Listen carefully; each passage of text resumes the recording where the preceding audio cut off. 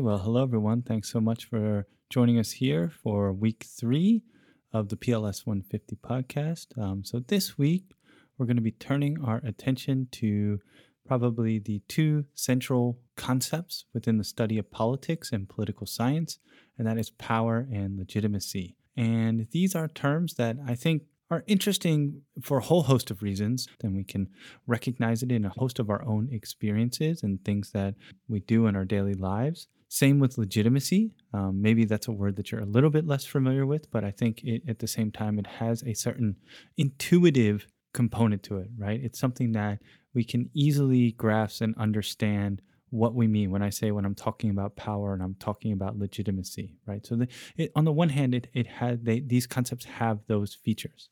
However, on the other hand, they also have these interesting properties of once we start scratching the surface and digging into these concepts a little bit deeper, they become, for lack of a better term, somewhat mysterious as to how they work and the ways in which they work, and how we identify and measure them is probably the most fascinating component of these concepts, or the most interesting component of these concepts. So that's kind of what I want to talk about today. And I think that will tie in nicely with, it's a kind of nice bridge between what we talked about last week with Hobbes and Locke, perhaps even specifically Hobbes, but also Locke to a certain extent, and what we'll be talking about next week in terms of trying to understand the ways in which political scientists try to evaluate and develop some sort of systematic knowledge of the political world, of the social world more broadly, and politics within the social world. And that is this idea of measurement. And I think for the podcast today, we'll be focusing in on this concept as a way to uncover and consider some of the mysterious, as I like to use, aspects of these phenomena. Right. So let's start with power, right? So on one level, I think, again, as I mentioned before, I think we have a pretty good idea of what we mean when we're talking about power, like someone's in charge, someone's the boss, someone's the president, someone's the prime minister, and so forth, right? Someone's the leader of a club. I know a lot of you are involved in club activities here at AIU, so we can all intuitively understand that. Our parents, right, have power, particularly when we're younger. You guys are kind of in that phase where your parents have less power over you, or maybe you want them to have less power over you. Who knows, right? So in some ways, we're very intimately aware of power. We experience it. I mean, to be frank, as the instructor or the professor or whatever in this course, I have some power to decide grades and decide course policies, to decide that this is a podcast you should listen to, right? So all is a way to say these are things, these are experiences that we're familiar with and that are part of our daily lives, things that we encounter very regularly. But the question becomes, and this is where I think it's an interesting issue, is how do we measure power, right? What are the ways that we try to evaluate and understand different forms of power, right? Because power expresses itself, social power expresses itself in a host of different ways that we can think of. I mean, one of the most obvious ones is violence, right?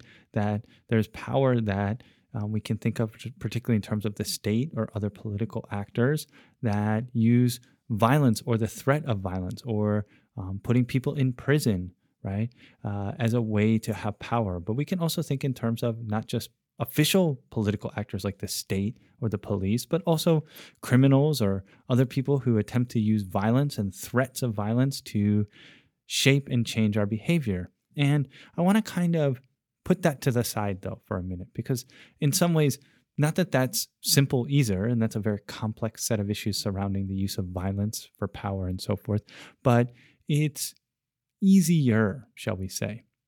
I want to focus in on, because I think it's the most common expressions of power are ones that don't manifest themselves in terms of violence or even threats of violence, but in terms of issues of rules and people dictating rules and people following rules, right? And this is already hinting at our companion concept of legitimacy, but let's just stay focused on power for now. How would we measure power, and how do we evaluate power in terms of its relative kind of properties, right? And I'll use just an example in my own life just to maybe make things easier. The director of my program is Mizuno Sensei, right? So in the kind of power ranking an AIU or what have you, right? He is above me. And then there's Vice President Kumagai Sensei, who is the vice president of AIU. And so in some ways, he is on the kind of power ranking or power ordering, maybe is a better word, sits above Mizuno Sensei and pretty much most of the other faculty here. Okay, and then we have the president, currently President Suzuki, at the very top, right? So that all makes sense, right? You're probably saying, okay, yeah, sure. So we can understand power in some sense. It's perhaps easy for us to grasp in these relative ways. But what if I wanted to say, well, how much more powerful is Vice President Kumagai than Professor Mizuno Sensei?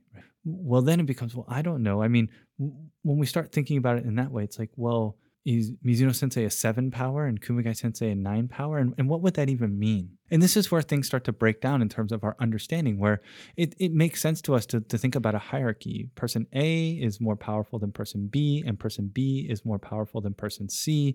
Therefore, person A is more powerful than person B and C, right? That's all kind of a relative conceptualization that somehow makes some intuitive sense to us. But when I start saying, well, what exactly does that translate into? How do we measure that? And I want to contrast this with a concept that we're also all familiar with, money, right? Wealth. If I have 10,000 yen and you have 20,000 yen, you have twice as much money as me. If I have 10,000 yen and you have 100,000 yen, you have 10 times as much money as me, right?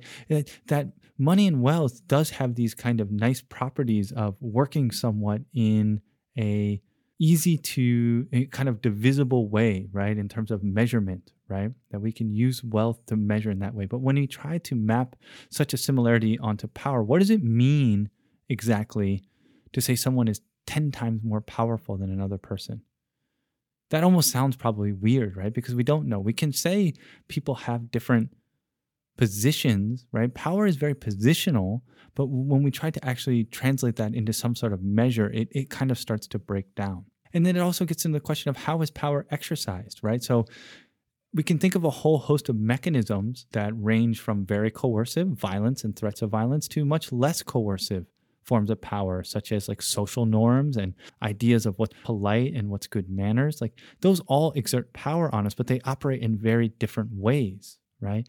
And what are the mechanisms that make someone who has power have the ability to affect and shape the behaviors of others? And we can think about kind of some examples, but if we really think about where power resides in that kind of relationship and those kinds of nature is often very much on one level, at the level of psychology, at the level of our minds. We talked about Hobbes thinking about the state and our fear of the state is existing very much in our minds as much as like a real physical institution, that power. And that's another interesting feature of power, right? It exists in our minds and it exists in social relations, in relations to one another.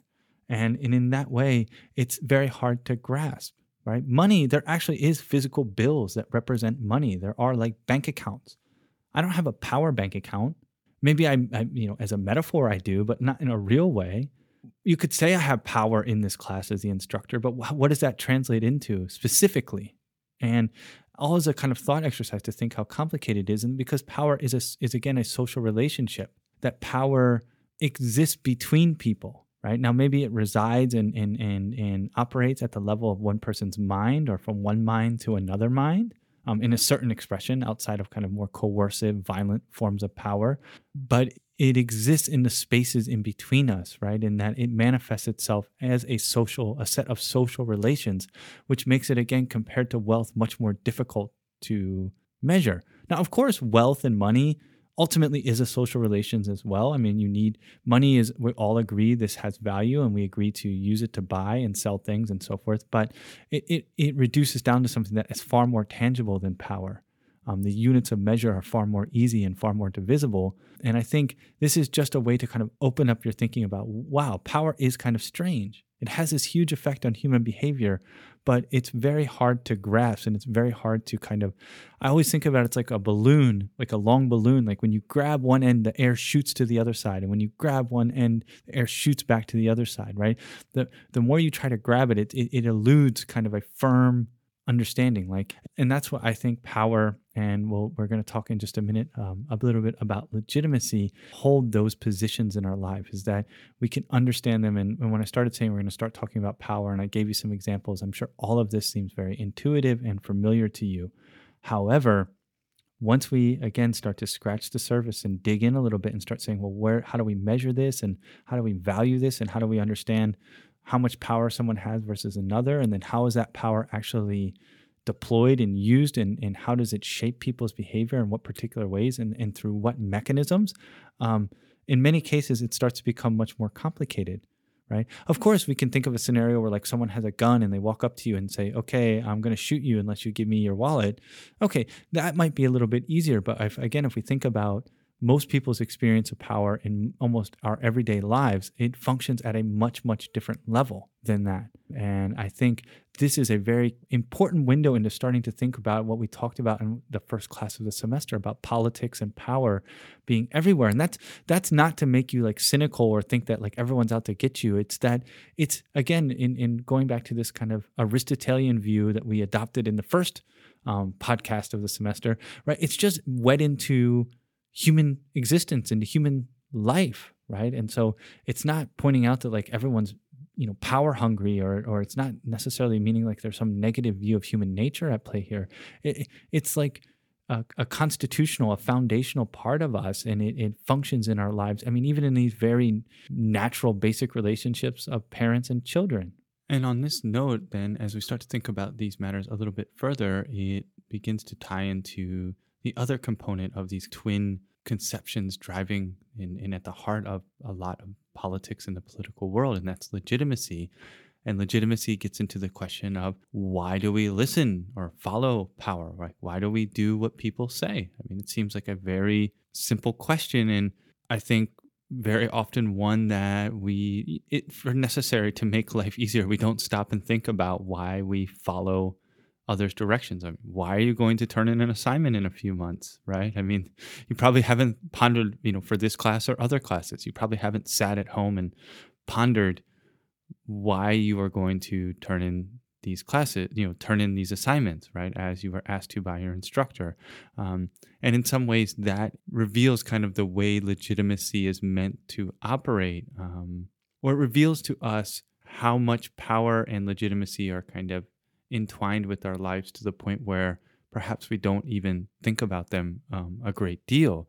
But legitimacy gets at the question of, why is someone's directions or requests or orders or what have you, why should they be followed? Why do we follow them? And if you look at the notes for this week, you'll see that there's two very different ways or interesting ways to think about legitimacy within the study of politics. And one is kind of taken from a much more, it's rooted in observation, right? It's rooted in what we can see. And this is a tradition in political science. This is going to set us up nice for our discussion next week of kind of, how do we study politics? How do we study the social world?